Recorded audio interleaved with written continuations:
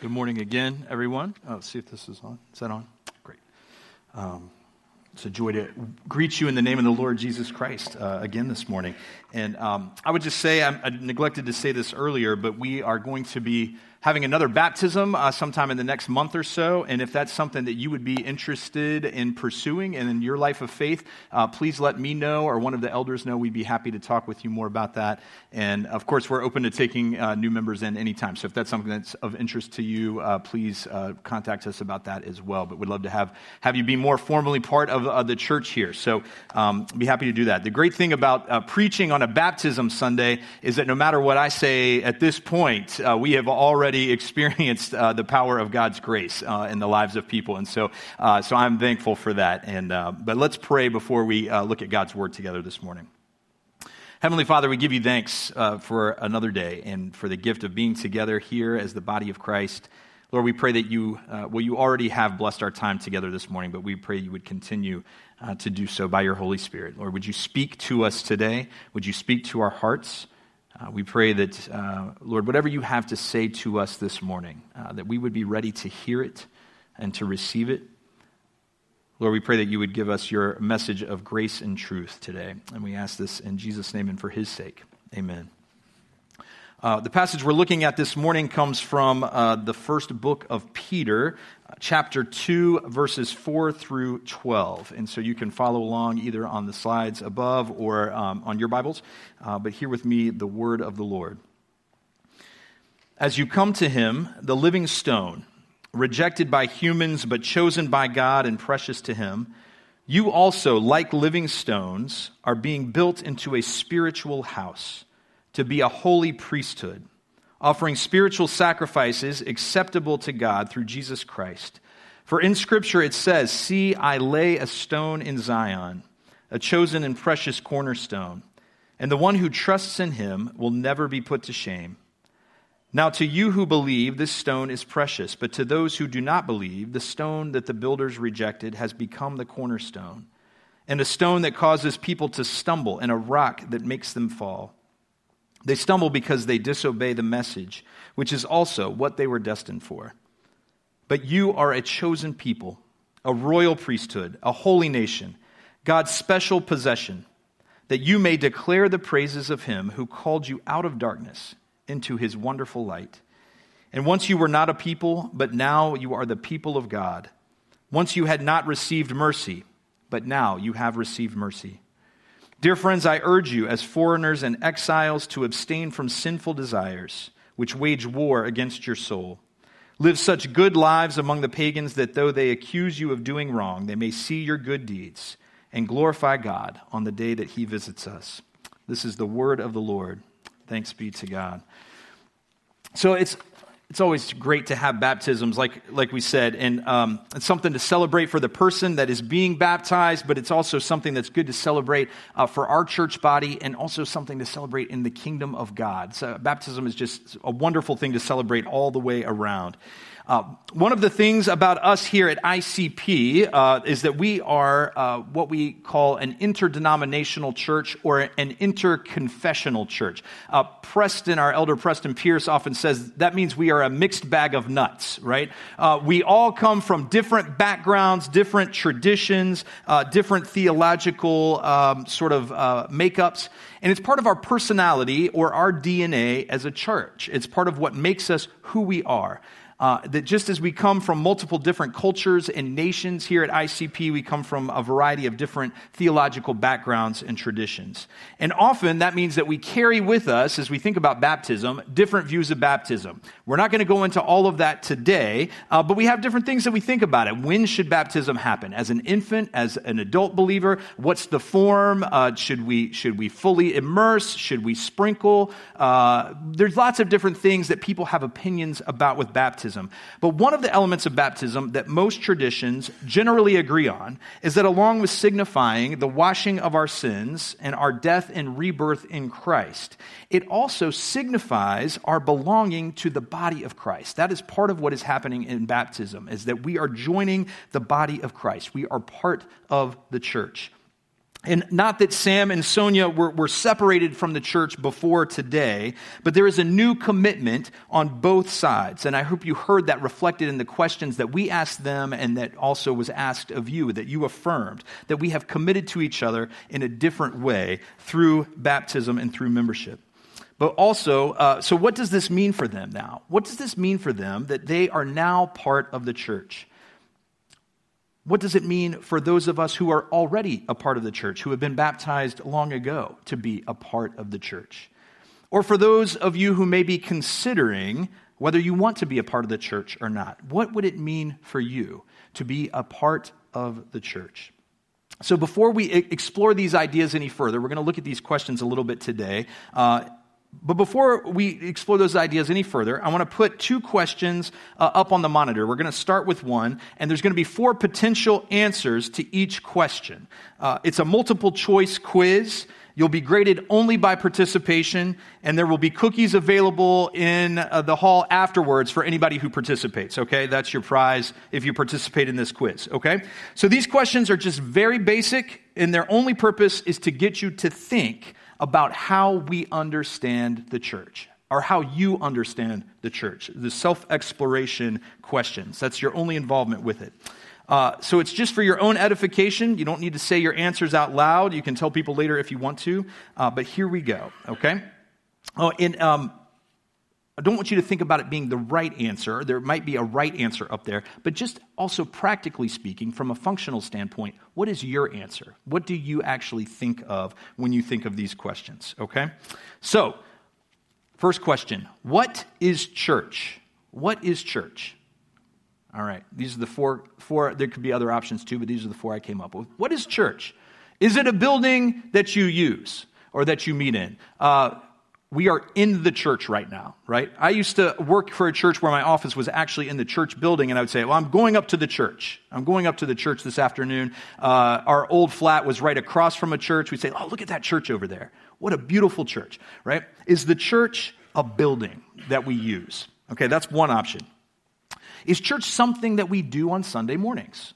Is church something that we do on Sunday mornings? We are having church right now. Right? We are doing church right now. Is that what we think of when we think about church?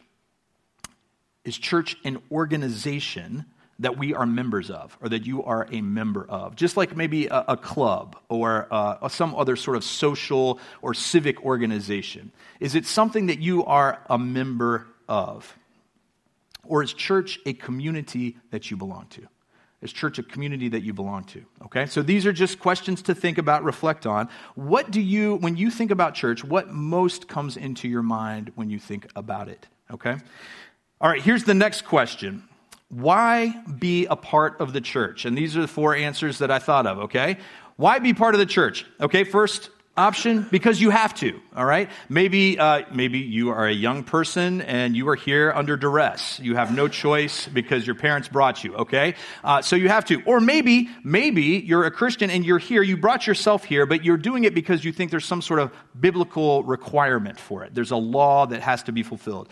I go to church because I have to. It's a sin not to be in church, okay? So you go to church because you have to, all right? That's one possibility.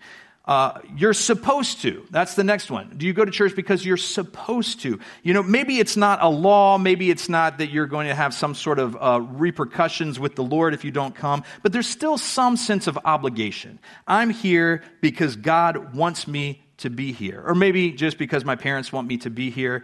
But it's probably good for me on some level. I'm supposed to be at church. So that's why I'm part of it. Or I'm supposed to be a part of the church. Okay? Next option. You get to, right? This is the positive spin on it. Church is not a must or a have to, but it's a get to, right? This is a life-giving experience for you to be a part of the church, experiencing fellowship with these people. It's a privilege, and I love it. That's why I am part of church, okay? And then the last one, you just are. You just are, okay? And here's what I mean by that, all right? It's kind of like being in a family. right? You just are part of it. You were born into it. You didn't really choose your family, right? But you don't really get to leave them. You just are. You're just part of the church because you are born into it. When you become and put your faith in Jesus Christ, it's part of your identity. You are now part of the church, right? How you respond to being part of it is up to you. How you live within the church is up to you. You could see it as a have to, you could see it as a get to, but it is just part of your identity and who you are. So those are 4 different options. Again, there could be more answers, but I want you to think about these as we think about it. I ask you these questions because basic as they are, on some level, how we answer them tells us something about our attitude towards church. For example, if you think of church as something that you do on Sunday mornings because you are supposed to, versus church being a community that you belong to because you get to, well, that's going to have very different implications for how you go about your life in the church and in the congregation. Your experience of fellowship is going to be very different based on those 2 different attitudes that you would have it. There are going to be different levels of commitment and involvement for you when you think about it this way. Okay? So that's why I ask those questions. How you answer that is going to say something, or it's going to play out in your life in some way in your commitment, involvement in the church. I remember when I was interviewing with the search committee for this pastoral position, the search committee did not go easy on me, and they asked me some really tough questions. And Mastona was on the committee, if you know Mastona. Mastona was on the committee, and at one point during one of the interviews, she said, "You keep talking about being the church. What does that mean?" What does that mean? So I must have answered sufficiently enough at the time, because I'm here, okay? But this is going to be what we are exploring over the next few months at ICP. The church. What does it mean to be the church? And more specifically, we're going to be exploring the idea of what it means to be the living church or a living church. That is our theme this fall, the living church. Now, the name for this series, it's borrowed from a book, this book right here called The Living Church. It's written by a man named John Stott. Some of you may have heard of him before. John Stott was a leader of the evangelical movement in the UK and in the United States in the 20th century, and he's written a lot of books. I would highly commend him to you as a faithful guide in following Christ. He's someone that is worth knowing. You will be edified by reading and listening to him. And Stott was a British pastor. And though he was well known around the world for his biblical preaching and teaching, but also for the humbly faithful way that he led his life. That was a huge part of his witness. Someone so well known but lived very modestly and humbly. And so he spent about 60 years in pastoral ministry, and he wrote this book near the end of his life after all that time. And so he knows of what he speaks. It's reflections on what it means to be a living church. And so we're going to be sort of loosely following his topics, the things that he brings up and talks about in this. And in the book, Stott lays out what he considers to be the marks of a living church, a church that is alive and thriving. And I've always loved this idea, the idea of the title of this book, The Living Church, because who doesn't want to be part of a church that's alive? Who doesn't want to be a part of a church that's alive? If you have a choice between being a part of a church that's dead or a church that's alive, what are you going to choose, okay?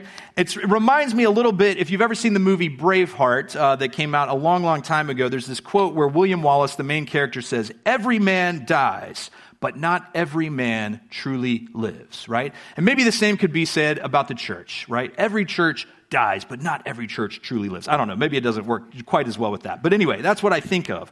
And that's what we want, to truly live as individuals, of course. But if we can have that as a church too, well then let's do it. Let's be a living church here at ICP. Living church too works because it uses a common New Testament image for the church being a body. That's how Paul talks about it. We are the body of Christ. The church isn't something that's static. She is a living, breathing organism, a body, which can be alive or dead, which can be healthy or unhealthy. And so the image of the church as a body takes us back to the creation story, even in Genesis 2, where God creates man out of the dust of the earth, and he breathes the breath of life into his nostrils, and the man becomes a living creature.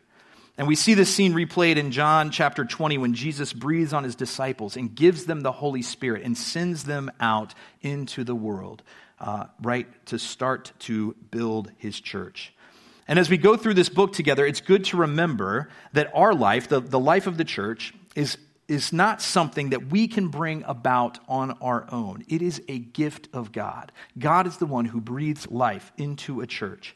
It is only by the presence and the power of the Holy Spirit with us that we are a living church. The characteristics that are going to be put before us in this book are what people see when they look at a church that is alive. Is this church alive? Well, what are they doing? Are they worshiping? Are they evangelizing? Are they giving? Are they serving? Are they ministering to one another? That's how we can look and tell if a church is alive. But the life comes from God himself. These signs, these marks of the church that we're going to be looking at, they are signs of life and health. We worship because we are a living church. We evangelize because we are a living church. We give because we are a living church. And if one or more of these areas is missing or neglected in a church, then it might tell you where that church is unhealthy or needs some help in some ways. But it is the Holy Spirit alone who gives us and sustains the life of the church. Amen. Thanks be to God for that. So we want to be praying. The first and last thing we want to do as a church is to pray, and to pray that the Holy Spirit would continue to be present and work amongst us as a body. That's the first and last thing we want to do if we want to be a living church. So before we get to the other marks and characteristics of a living church, this morning we're going to be looking at what the church is. And specifically, we're going to be looking at the church's identity and the church's task. And this sermon is going to be a little bit of an introductory sermon, a primer to build the foundation for the other ones that we're going to be talking about over the next several months. When we talk about the church, what we find is that we are talking about something that God has brought into existence and that God has created to play a vital role in carrying out his purposes in the world. In other words, the church is an integral part of God's design for the creation. And I like the way that John Stott describes the church in his book. He's responding to the idea of a Christian who thinks that they can do without being a part of the church. A Christian who would say, I don't need other Christians. I can do this on my own. Just me and God. And Stott says that the New Testament knows nothing of this kind of person, an unchurched Christian. For the church lies at the very center of the eternal purposes of God. It is not a divine afterthought. It is not an accident of history. On the contrary, the church is God's new community. For his purpose is not just to save isolated individuals. Hear that again. His purpose is not just to save isolated individuals, but rather to build his church. That is to call out of the world a people for his own glory. That is what God is doing here amongst us today. Stott brings up an important point here that we tend to focus a lot on bringing individuals to faith, on getting people saved. And that is a good thing, certainly. I'm not here to speak against that, but it's easy to lose sight of the bigger picture of what God is doing through the church in the world. Once an individual has put their faith in Christ, they are now part of something that is bigger than themselves. They are now part of the church. They've been born into it.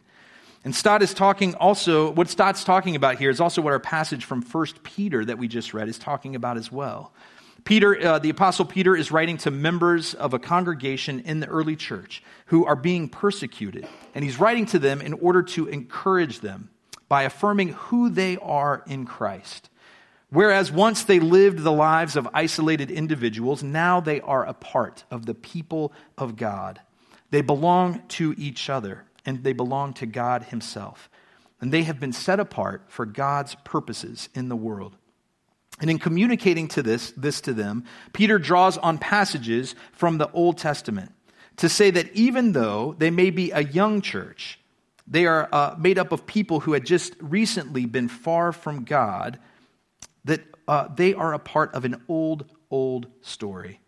And Peter gives a picture of a new temple that is being built by God, but it's a temple where people are the stones that make up this temple, and God's presence dwells among them now in their community together. God no longer dwells in a building. God no longer dwells in a temple built by human hands, but he now dwells in the body of Christ. That's where his presence can be found. And Peter's trying to tell them this, what God is doing with them by setting them apart for himself is nothing new, but it's something that God has been doing since Israel's early days. One of the passages that Peter draws from here comes from Exodus chapter 19. As the Israelites were setting up camp at the foot of Mount Sinai, they've just been rescued from slavery in Egypt. Moses has just parted the Red Sea and brought them through to the other side, and they've run away from the Egyptian army. And here's what happens as they are setting up camp there. It says, "Then Moses went up to God, and the Lord called to him from the mountain, and he said, 'This is what you are to say to the descendants of Jacob, and what you are to tell the people of Israel. You yourselves have seen what I did to Egypt, and how I carried you on eagle's wings and brought you to myself. Now, if you obey me fully and keep my covenant, then out of all the nations you will be my treasured possession. Although the whole earth is mine, you will be for me a kingdom of priests and a holy nation.'" And we can go back even further into Israel's history to see that this is what God intended for Israel, even from the very beginning of their existence. When God first made his covenant with Abraham, the great patriarch of the Israelites, he said to Abraham this, "I will establish my covenant as an everlasting covenant between me and you and your descendants after you for the generations to come, to be your God and the God of your descendants after you." All of this is to say that in looking through Scripture, we see that it has truly been God's purpose from the beginning of time to set apart a people for his own possession in order to bring him glory. As Stott said, this is not some accident of history. This is not some afterthought on God's part. This is what God has intended to do. And what God was doing with Israel in the Old Testament, he is now doing with the church in the New Testament era. The people Peter is writing to can count themselves as being a people that are set apart for God as his special possession. And now that they have put their faith in him, this is a part of their identity. And we can now include ourselves in this number too, as those that God has called out from the world and has set apart for his purposes in the world. It is part of our identity. We belong to him and also to one another as part of his church. But Scripture is also clear in showing that the church has sort of a dual identity. God has called us out from the world. He has made us his special possession. He has set us apart for his purposes. But just as we have been called out of the world and set apart for God, God also sends us back into the world. And that's this dual identity that we are talking about. This is part of God's purposes too. And this is what the last part of our passage is talking about today when Peter talks about living among the unbelievers, how we live among the pagans. Because we aren't meant to isolate ourselves from the world, just enjoying the blessing of being God's people. Thank you, God, that you have called me, and I'm sorry for everybody else out there, but I'm going to live with other Christians and we're going to be happy together, which doesn't work if you've ever tried it. It doesn't work, right? Our call, our election is meant for the benefit of the world, for all peoples and all tribes and all nations.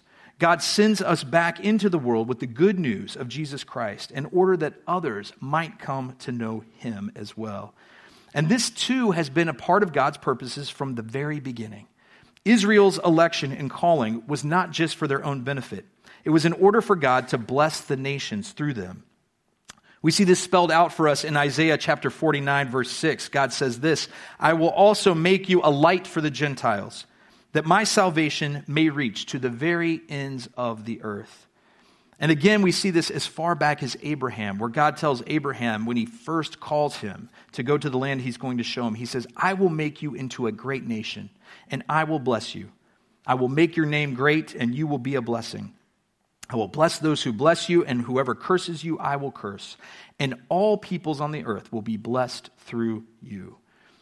Again, we find that God's purposes for Israel in the Old Testament are taken up by the church in the New Testament, and they are carried into the present. We are a part of this tradition. This is our identity as the church. We are God's special possession. We are the people that God has chosen, that God has called out from the world, that he has set apart and built up and then sent back into the world to serve his purposes and to bring him glory. And as the people with this identity, there is a particular task that we are called to within the church, that we are called to fulfill. It's a task that we are called to carry out both within the community as we worship together and outside as we are sent back into the world.